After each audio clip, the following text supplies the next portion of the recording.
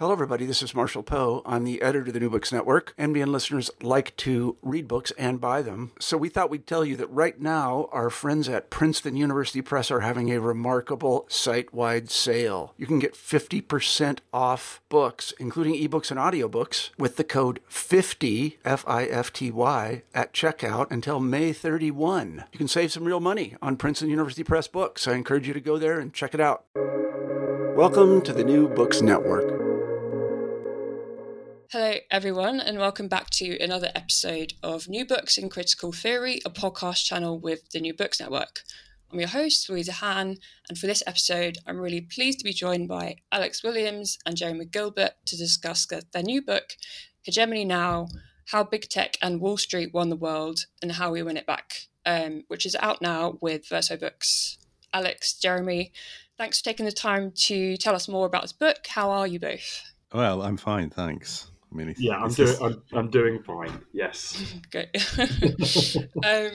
So I'm really pleased to have you on the show. I had the chance to read the book recently, which was great, and found kind of your focus on the limitations of contemporary left strategy and the nature of what we're up against kind of really valuable and convincing. So just to kind of gloss the book's kind of subject matter for the audience very briefly. Offers, a diagnosis of the ways in which power operates in our current conjuncture, characterized as that is by the dominance of big tech and finance capital, and also offers quite a careful unpacking of neoliberalism's development over the decades, obviously a hot topic given what seems to be, the erosion of active enthusiasm for the model in recent years. And finally, as listeners can probably guess from the book's title, you focus on the question of strategy and how people losing out in our current system, which is the majority, can start to push back against the seeming kind of all-encompassing power of Wall Street and Silicon Valley. So before we kind of get into the specifics of the book, could you tell us a little bit more about your respective backgrounds and how you decided to join forces and write the book together? Well, I come out of cultural studies, really. I'm based at the University of East London, although only sort of hanging on to an academic career by my fingernails. And because I come, that was once upon a time like one of the centres for cultural studies in Britain, and I'm also the editor of a journal called New Formations, and I would say I come out of this version of cultural studies which sees itself as the sort of classical tradition of Williams and Hall, which wants to take a very capacious approach to understanding contemporary power relations, and also to engage with the questions of political theory and political philosophy to the extent that those investigations generate the need to do so. And of course, that's also shaped by the fact, I've always been on the political left and kind of active on the political left. And I tend to think that across the social sciences and the humanities, really the most urgent political questions are the ones posed by the movements which emerge in opposition to various forms of oppression, including the generalized forms created by capitalism. And how we came together. Alex can talk about his background, but we started to get to know each other shortly before we met through, a mutual friend, Mark Fisher, actually. But quite shortly after meeting, Alex was looking to start a PhD, and I was able to, we had some funding going at UEL, and he became my PhD student. And during that time, he ended up deciding to work on the question of hegemony, the idea of hegemony, which at the time was quite unfashionable, I had some sort of notes for various aspects of how to sort of rethink the idea of hegemony, which had mostly been sitting around unpublished and didn't really get read by anybody but Alex until when he undertook that PhD. Partly because at the time it was a really untrendy topic, like I say, and then basically once he'd finished his PhD, he had had a very successful book project with Nick Cernicek a few years ago, another friend of ours, and we both needed to decide a new project to work on, and we decided to work on this book. Yeah, so my background slightly different to Jeremy's, because I was very much a kind of philosopher, and really sort of came of age during the era within sort of continental philosophy, where I was very interested in things like speculative realism. And that was really sort of a very weird way that I came to the same kind of theoretical interest as Jeremy from quite a different direction. And really just sort of being inspired by the frustrations with the usual ways in which we understand politics, the usual ways in which we kind of image power and understand strategy. And all of that kind of led into the book that I wrote with my friend Nick Cernacek, Inventing the Future, which kind of had quite a lot of content on stuff like hegemony, though it wasn't really the focus of the book.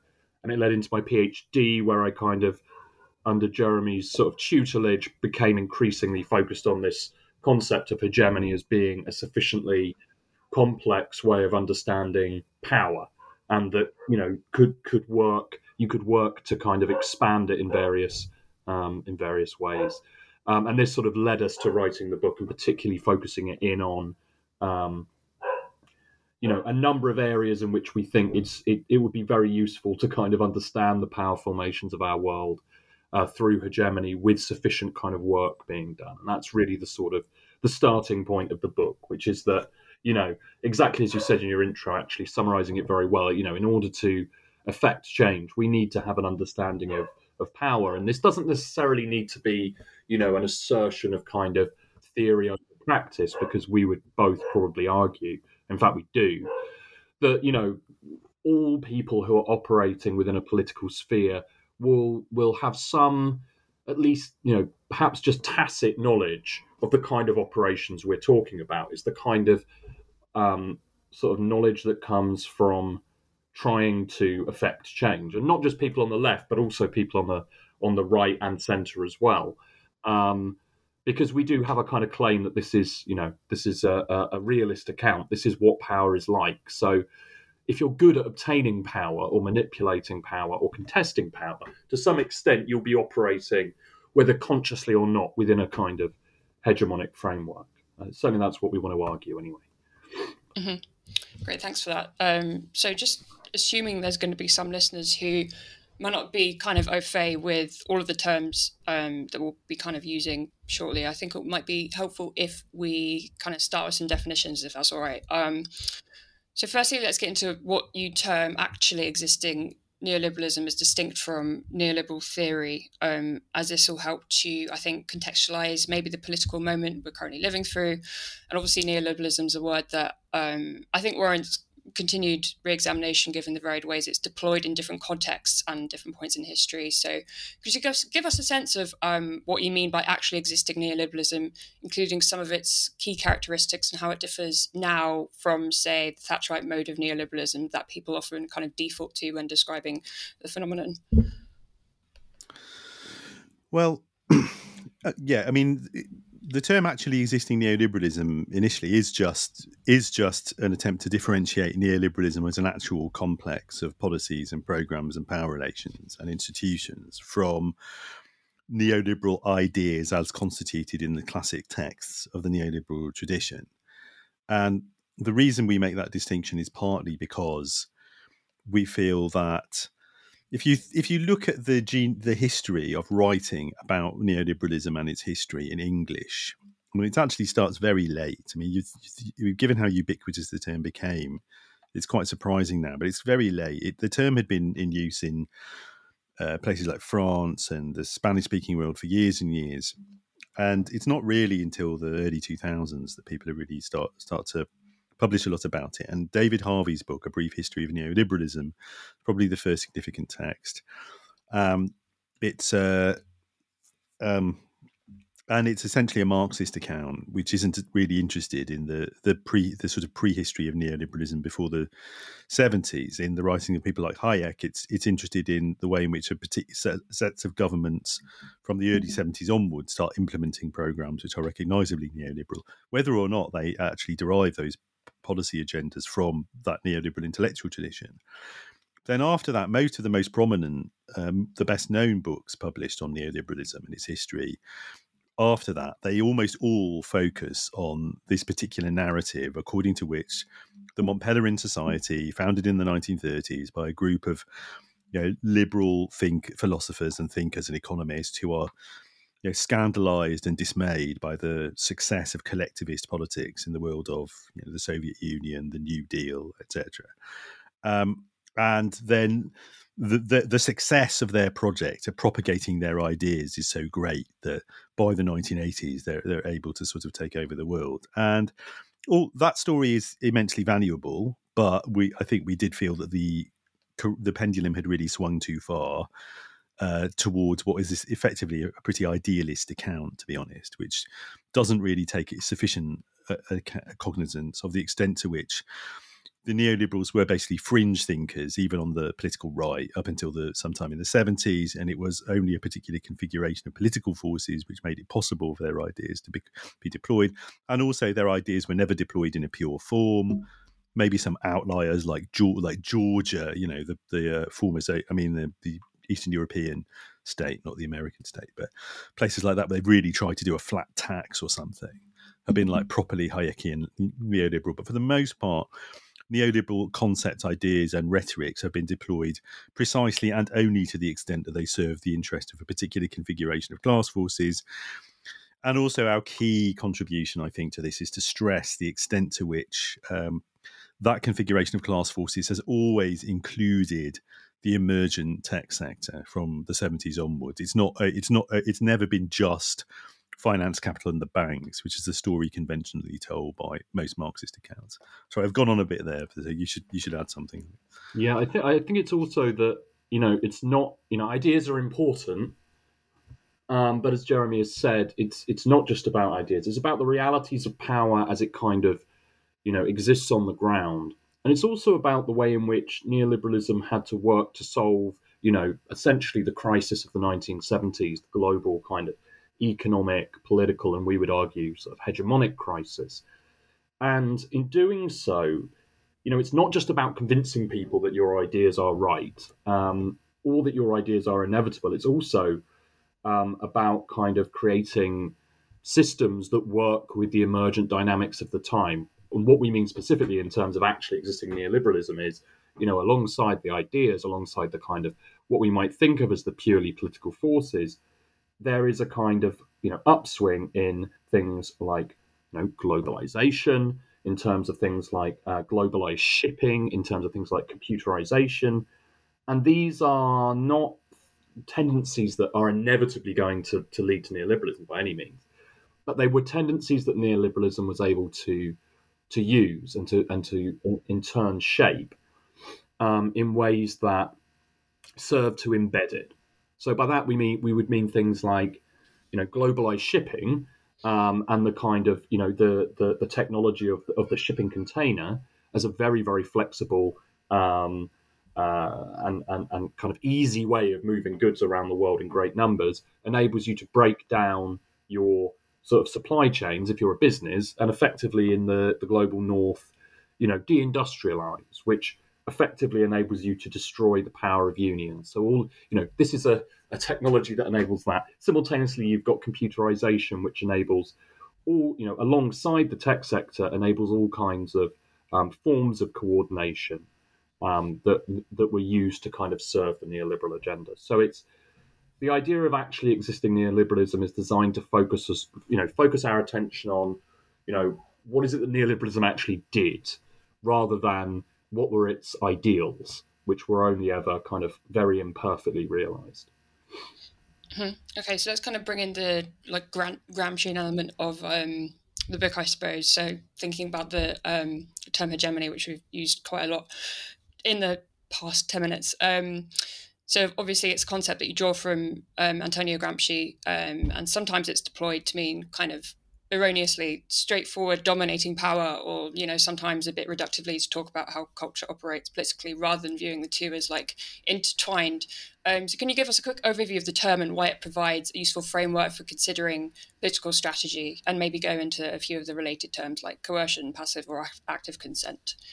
Yeah. Okay. So I'll take an initial stab and then I'll hand over to Jeremy. So the basic definition of hegemony, and it was really good that you kind of differentiated it from some of its kind of more common usages, which are either to describe sort of the political implications of culture or practices of outright domination, which it certainly includes, but is not reducible to. Basically, what is hegemony? It is a form of leadership.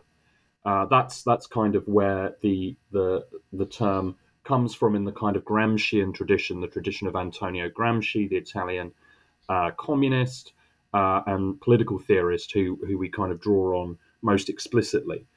But exactly what this sort of leadership means is a sort of complicated question. So in our sort of take on it, this leadership might involve individual leaders, individuals who are leading kind of sort of political parties, social movements, and so on. But really what it means is the ability to determine at a kind of fairly sort of abstract level the direction of travel for a society. So, it's in that sense that we maybe could talk about neoliberal hegemony. What was it? It was an ability to kind of continuously lead sort of neoliberal societies to become more and more neoliberal in nature over time. And that ability to kind of lead them, sometimes it meant, a figure like Thatcher or Reagan, sometimes it meant figures like Clinton and Blair. But it also meant a kind of much more dispersed understanding of leadership in the sense of kind of creating processes, structures, which would lead society over time to become more and more neoliberal in nature. And, these processes could mean things like, within neoliberal societies, you often end up with a kind of a cast of professional managers who have been trained with certain kind of management styles, which mean that organizations, not just in the private sector, but in the public sector, are increasingly managed over time in a neoliberal way. It could mean within education, the widespread use of things like standardized testing in America, or in the UK, league tables. Everything has a metric attached to it. Everything is kind of quantifiable. Everything is therefore kind of led towards becoming more and more competitive over time. And you're able to instill through these kind of more systemic interventions the kind of sort of ethics and common sense and ways of living that are going to be supportive of neoliberalism more generally. Yeah, that's really good. I mean, I would just add on the question about passive and active consent. Classically, within Gramscian political theory, the notion of consent is very important, because the idea that the non-hegemonic groups in society, in some sense, consent to the hegemony of the hegemonic rather than simply being physically dominated is a central component of the concept. But we think a lot of the time English language usages of the term overemphasize the assumption that consent must be explicit and enthusiastic and unqualified. The idea that what it means to accept neoliberal hegemony is to become a card-carrying Thatcherite or Blairite.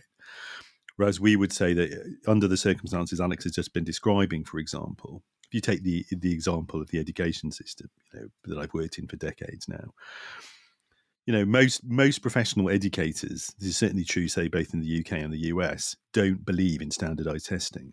Like, the vast majority do not believe it serves any educational or pedagogic function, but they recognize it as a disciplinary mechanism which is imposed upon them in order to force them into certain kinds of behavior.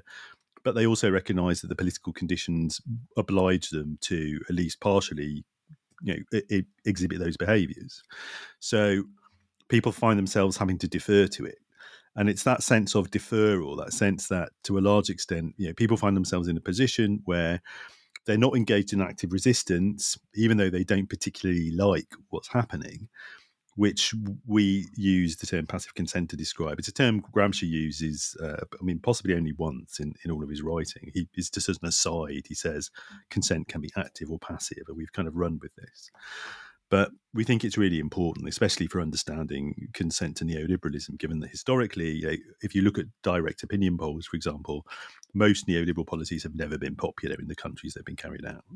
Yeah, great. And I think another key term that Gramsci uses is will be kind of related and useful to think about is the idea of common sense, to think about particularly in the context of the book about the dominance of the finance sector and the neoliberal ideology surrounding it. So what do we mean by common sense, particularly how we might go about challenging capitalist norms, and how does it differ from, say, false consciousness, for example? Because there's kind of some confusion around that, maybe. Yes. So common sense is one of those terms that obviously has a currency beyond sort of Gramscian theory. People use it in an everyday kind of sense. But for Gramsci, it's very much a matter of the kind of ways in which power is able to kind of shape the kind of the models people build of the world in a kind of very general sense. So. And in a kind of sort of more specific way, if we're thinking about, what are the kind of institutions that help forge this common sense that kind of enable, which gives you a kind of, maybe it's not quite a world view, but it's maybe something that could lead to world views, that could shape world views. I mean, again, we're thinking about things like schools, universities. We're thinking especially in the modern context of mass media, digital media. And their kind of ability to create a sense of what is acceptable and unacceptable. So it's this sense of kind of, we certainly wouldn't subscribe to the kind of theory, for example, that, I don't know, media just kind of, would injects us with beliefs. But what it does do is it does create a context in which we grow to understand what is likely to be expected and what is acceptable and unacceptable. So it's this kind of second order effect where individuals, you can think otherwise, but you will understand that the majority, or at least the way that it's represented through these forms, are going to think differently. So how is this not just us insisting on a kind of false consciousness? So false consciousness is an idea sort of popular in classical Marxist theory, where you're trying to solve a problem, which is, according to Marx, or at least the Marx of, the Communist Manifesto, at least, the kind of the process of societies becoming industrial capitalist societies is one in which you're going to see this great kind of filtering of people into two classes, based on their relationships to, where they are in the system of production. Are they owners or are they wage workers? If you work for a wage, you will have a set of interests. Those interests are objective. Similarly, if you're a capitalist or you earn your money from shares in capitalist enterprises, you will have a different set of interests. And those interests are directly opposed, and there will be more people who are proletarian workers than capitalists, and eventually, they will come to recognize those interests, and we'll have a revolution and we'll begin to institute socialism. But the problem sort of Marxism has faced is, well, how do we explain when workers don't do that? And moreover, when they do things like, support fascist parties, or, maybe vote for the Tory party or the Republicans. And a popular answer is false consciousness, that they have been, through a sort of mystificatory process, led to, identify themselves with interests that are not their own. And what's the answer to that on a kind of strategic level? What should we do about that? Well, we should educate, it's normally some form of education, that people have been miseducated in some way. And that's not entirely wrong. But our answer to that is maybe a bit more complicated, and kind of gets into our sort of understanding of interests. So I'll hand over to Jeremy here, because I think he'll have something interesting to say. Okay, sure. Yeah, so we're very interested in this notion of interests, and firstly, to say Gramsci himself, when he writes about this idea of common sense, which just refers to, I mean, really it would translate best in contemporary parlance as something like conventional wisdom, just like the complex of everyday ideas and habits people have for thinking about the world. He argues that it never or rarely adds up to a completely coherent ideology. It's made up of various bits and pieces that people just sort of muddle along with.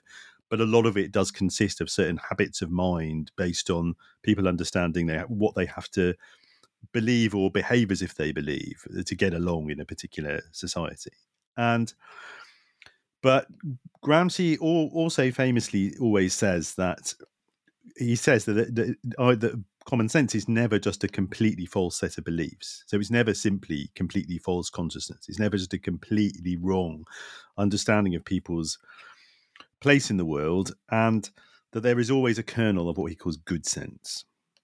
And that kernel of good sense, from Gramsci's perspective, is the extent to which people do have some sort of intimation of where their real interests might or might not lie. So, for example, well, if people end up supporting far-right parties, for example, and believing all sorts of nonsense about a global cosmopolitan elites wanting to suppress them, they are mostly completely wrong. But they are not wrong that, for example, global, international capitalists are not on their side. Yeah, they're right about that bit. They're wrong about the rest of it. And the bit where they're usually right is the bit where they are intimating something of their interests. Now, this question of interest then is really important. And really, if you think about the evolution of Marxist and post-Marxist political, social, cultural theory, especially in English, over the past few decades at least, there's a big upsurge of interest in Marxist theory coming out of the radical waves of the 60s and 70s. And then, as had really already happened once decades previously, there's a general realization that Marxist theory hasn't seemed to be able to predict the behavior of large populations because they have not engaged in the forms of revolutionary struggle that they predicted. And they therefore seem to be acting against their own interests. And generally, what that has provoked is a turn to mostly psychological theories of political motivation, according to which various theorists and commentators and analysts have decided that, well, people are obviously not acting in their objective interests, because if they were, they would be revolutionary socialists, as predicted by Marx. Therefore, they must be motivated by something else, some irrational psychological identification, or some other sense of belonging, or maybe they're not motivated by interest at all. They're motivated by values of this kind of abstract category, which everybody, mainstream political science is always referring to and never defining. They're motivated by one of these other things. And our argument is that this is really a kind of misstep. This is a wrong direction in which to take the analysis. That rather than arguing that when people don't act as predicted by classical Marxism, that's therefore because they're not acting in their interest at all. Rather, we say it's important to recognize that in any actually existing modern society, contemporary society, almost any individual or group will have very complex set of interests, some of which, if you analyze them at an appropriate level of abstraction, you can say that people have different sets of interests which could be realized under different historical conditions. And so, for example, the example we always give in this kind of context, it's easy to understand, is, well, what about the white worker who votes for a far-right party, with an anti-immigration agenda, or indeed votes for something like Brexit, whom classical Marxist theory insists is voting simply against their objective interests? And our argument is, that is a view of the situation which has been countered by others, in some cases coming from a neo-Marxist perspective, and in other cases coming from a different perspective, which focuses, for example, on white supremacism, but not on issues of class in the same way. And in either of those cases, people have said, well, actually, they are acting in their interest. They're acting in their interest as white people who have an interest in reproducing white supremacy, or they're acting in their interests according to a certain logic of differentiation, which means that, in a racist society under racial capitalism, white workers are rewarded for being right. They're given, what American Marxist theorists, for example, have called the wages of whiteness. And our argument is that, well, actually, all of these things are sort of correct, that you need a perspective which can take account of all of these insights together and say that, well, it is definitely true that under the most optimal imaginable historical conditions, it would be in the interest of those workers to throw in their lot with an international communist movement to completely reject all persistent forms of racism, even those that privilege them in the short term, and embrace a communist future. And this would be their interest as conceived in classical Marxism, as conceived within what thinkers like Jody Dean have called the communist horizon. But our argument is that, of course, there is also, if you like, there are other horizons within which people can conceive their interests. So if the same worker is completely convinced that there is no realistic prospect of not only of socialist revolution, but even of mild social democratic reform, then it becomes, unfortunately, it becomes very rational for them to accept that the only way they can protect or defend their interests is to defend their sectional privileges as white people, and to commit themselves to a project which is going to do that. I think, in between that kind of a conservative horizon and a communist horizon, I mean, there are various other horizons. We point to, for example, the idea of a social democratic horizon within which it also makes sense for workers to reject racism and conservatism in favour of some expansive project of expanding public provision and workers' rights, but without expecting the necessary condition for that to be the complete abolition of capitalist social relations.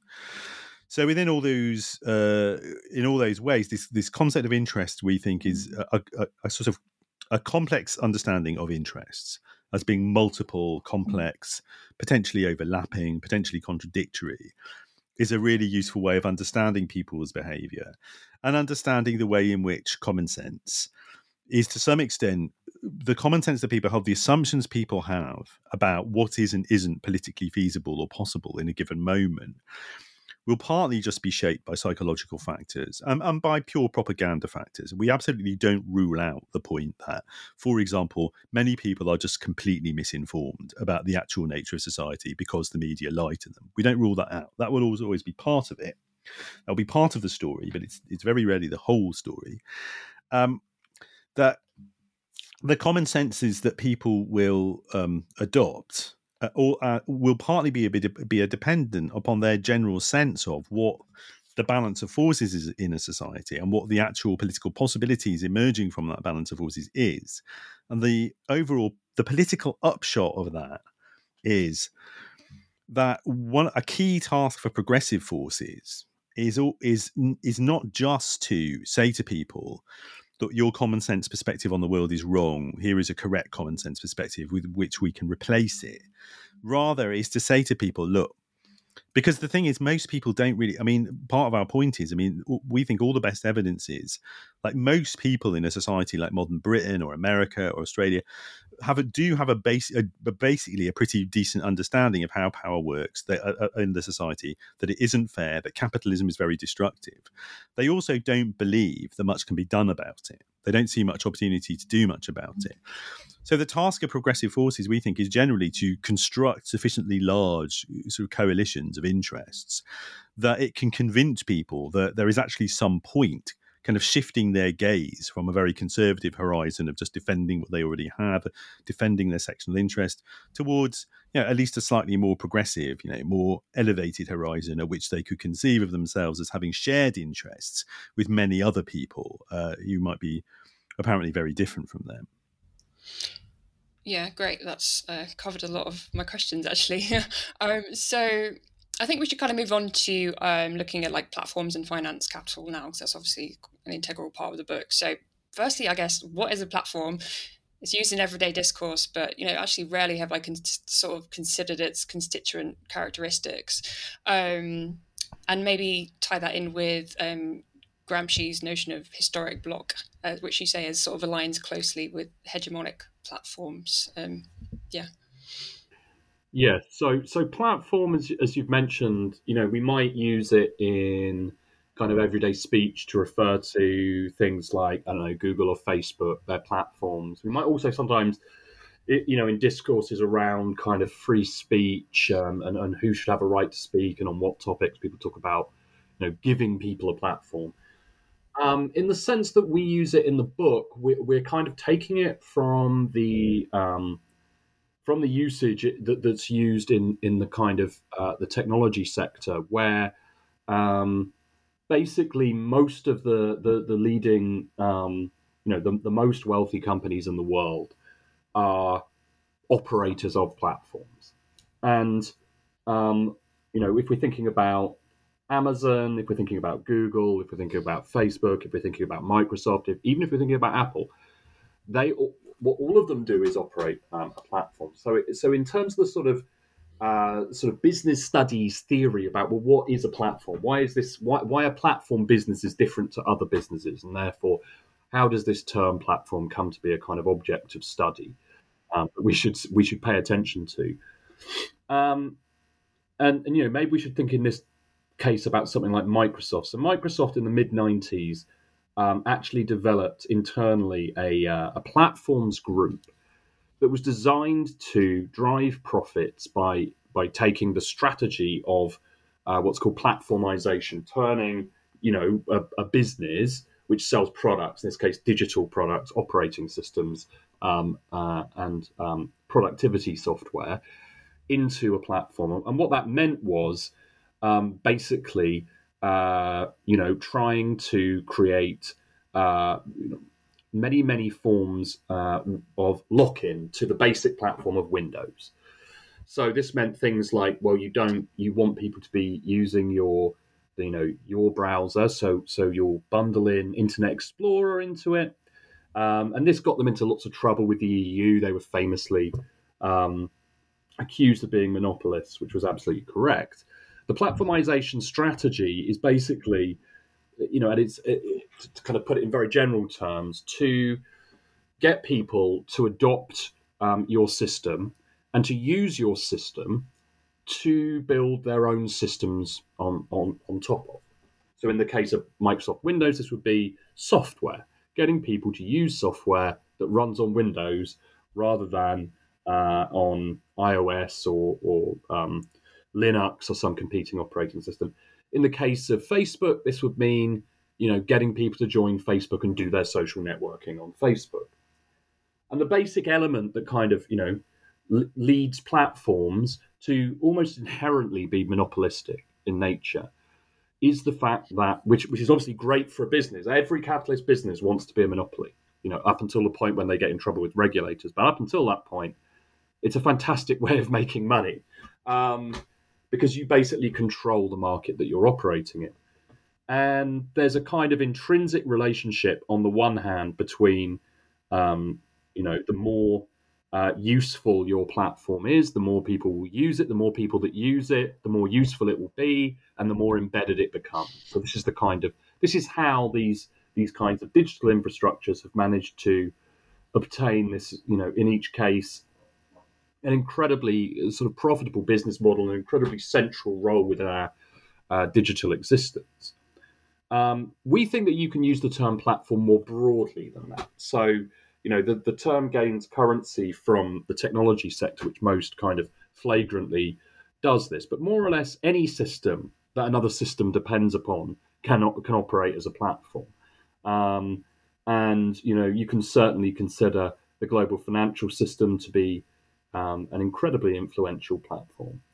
And why is this a matter for kind of politics? Why is this a concern to us? Well, we can see in terms of the emerging debate around Silicon Valley and particularly around social networks, the use of data, their particular role in kind of regulating and even sort of manipulating sort of public political speech, that these are very influential systems. But more broadly, and this is where it links to the idea from Gramsci around the historic bloc, is that for Gramsci, when he's thinking about kind of the process of assembling hegemony, so he's interested, from the point of view of the Communist Party in Italy, how do we contest the system of power that exists? Well, you need to see how they got it. And then maybe we can do some analogical things from a kind of communist perspective that would also enable us to gain it. And so he looks at, how various, sort of fractions of classes come to ally with others, with other groups, and begin to, obtain hegemonic power in various ways, particularly through various elements of the state apparatus. But what distinguishes these sort of really long-lasting forms of hegemony, and you could say neoliberalism has been a very long-lasting form of hegemony, is that they go beyond just controlling, having parliamentary majorities or having kind of political control. And it's far more expansive. So they move into things, in Gramsci's case, I think he's really interested in is the economy. So, a historic bloc will tend to reform the economy and the domain of production in such ways that it will support that political system. So in a similar kind of way, when we're thinking about platforms today, including the tech platforms most obviously, our interest is really in terms of the way in which they were shaped by neoliberalism, the way they were shaped by kind of neoliberal patterns of thought, the way in which they sort of worked to deliver the interest to get the classes of people who control them and own them to give them the world that they want. And the way in which they serve to kind of embed neoliberalism in everyday life in terms of the way in which we, interact with each other, particularly when we're thinking about, social media. There's been a lot of focus, particularly from sort of liberal critics. I'm thinking especially of people like Shoshana Zuboff here on the kind of surveillance side of digital platforms, particularly their usage of data. But much more kind of problematic for us, certainly, is the way in which they basically naturalize a lot of the kind of facets of neoliberalism that end up being most kind of socially pervasive. My classic example would be, again, similar to education, but even more pernicious, is the way in which on social media everything has a metric attached to it. Everything has a number. And when I introduce this idea to my students, they're sort of surprised by it because it's just like it's the water they've grown up in, right? This world of where every social interaction is has a metric. Everything is potentially gameable, and just in this kind of incredibly simple way that every interaction has a number attached to it on a social network, is an example of the way in which these kinds of the sort of neoliberal management techniques end up being kind of incorporated by digital platforms and sort of become part of the fabric, become part of the kind of the everyday mechanisms of the way in which we experience social reality. So to that extent, you can kind of see particularly digital platforms as being, paradigmatically neoliberal institutions. But we want to go a little bit further because, in our sort of argument, we entertain the idea, as sort of many people are these days, that neoliberalism is on its way out. But if we're thinking about, well, what can we do, then it kind of, we need to understand the ways in which neoliberalism is and isn't on its way out. So it is on its way out. It is in its kind of death throes at certain levels. But on other levels, it isn't. And it's really the kind of, within the sort of infrastructures of neoliberalism, the kind of the deep infrastructures that it is kind of most firmly embedded. Whereas in its more kind of maybe ephemeral areas, like within kind of popular consent, within the media, even within kind of politics, particularly in America and the UK, it's in significant trouble. And even kind of, politicians like Liz Truss, our new Prime Minister in the UK, she's, pretty much just a Thatcherite cosplayer who very much gives the appearance of wanting to do all the same kind of things that Thatcher did in the early era of neoliberalism. Even she is having to, massively intervene in our energy market.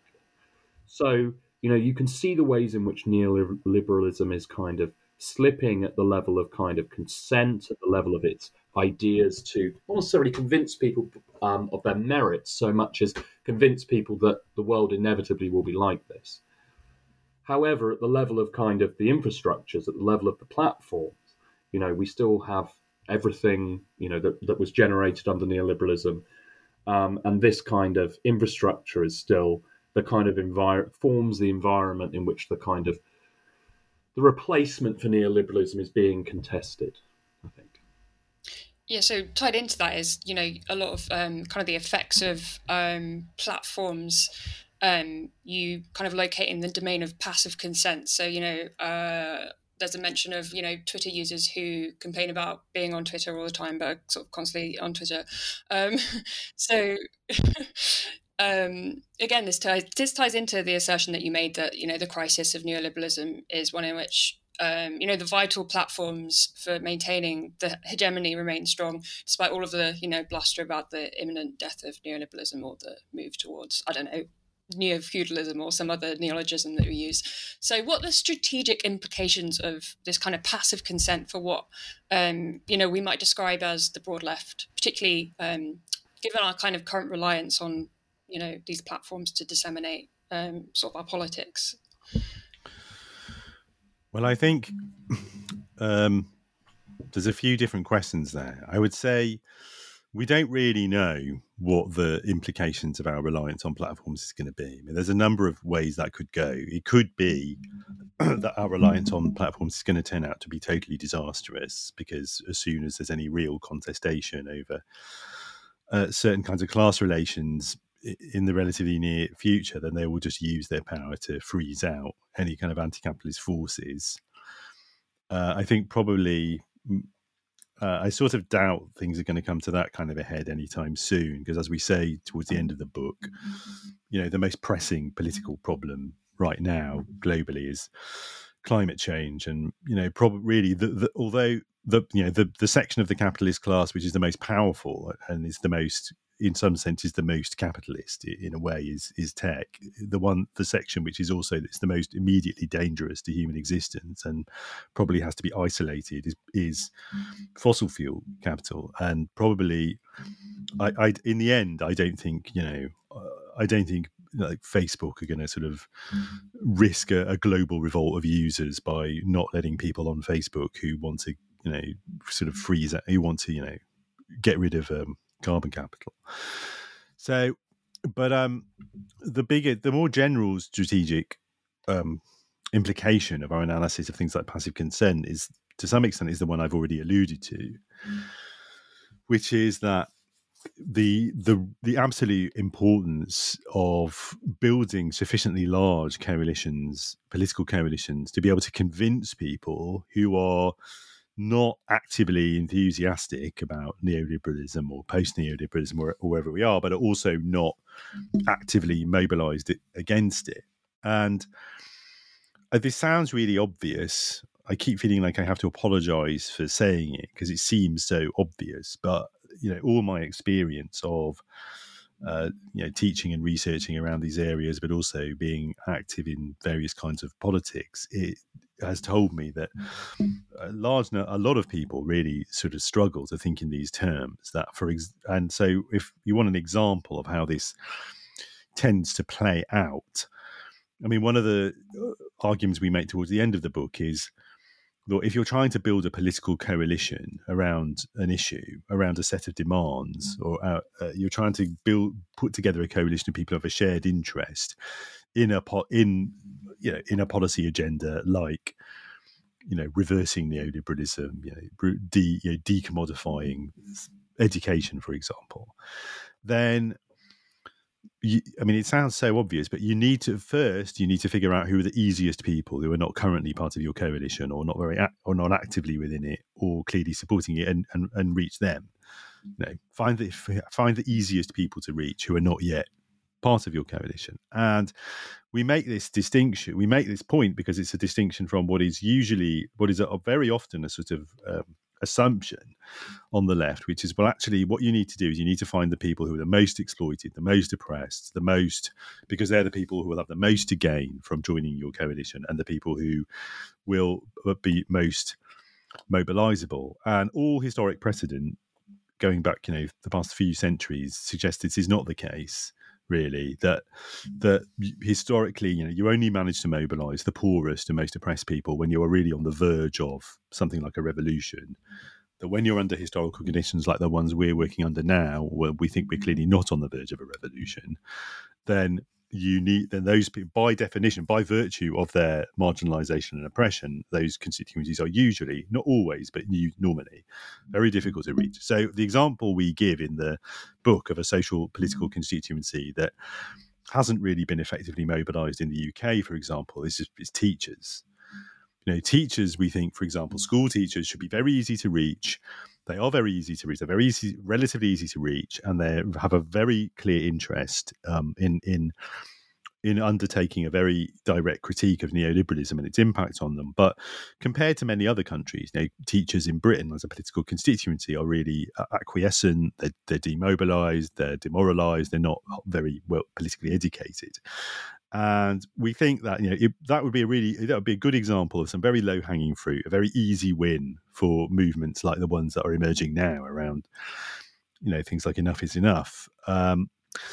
That we would really, we think ought to have attention paid to them. This is not by any means to say you can ever, as we say in the book, it's not by any means to say that the task of, mobilising and defending the interest of the most exploited people is not always an urgent one.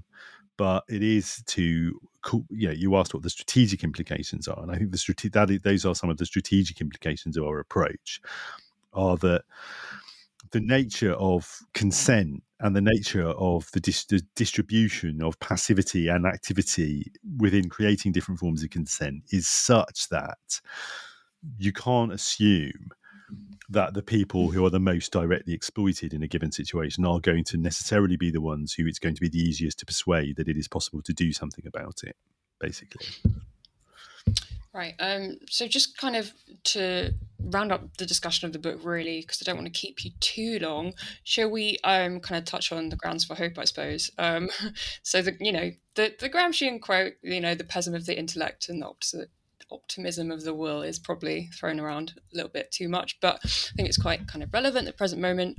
So, what are the grounds for hope? You kind of have a very short chapter at the end of your book kind of touching on this a little bit. What are the grounds for hope in today's political climate, do you think? Or, to what extent is hope even a necessary component in struggle? Well, I think the first thing to say is I don't think that if you look at the current historical situation at an appropriate historical scale, and as Gramscians, we are all about the appropriate historical scale for analysis, then you would say that the left is really at a kind of low point of it. I think you would say, and I think this is consistent with our analysis in the book.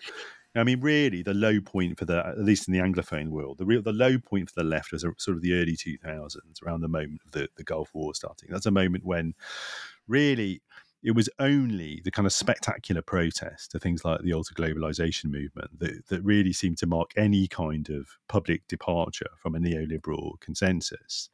And they were clearly completely incapable of actually generating a kind of popular mass movement against it. And anything we could recognise as the organised left had just been completely out of the running and out of mainstream politics since the late 80s. And that situation really obtains right up until 2015, 2016, to the emerge in the English, at least in the Anglophone, the Atlantic Anglosphere, like America, the United States. Canada's always a bit of a law unto itself, so I apologise to Canadians.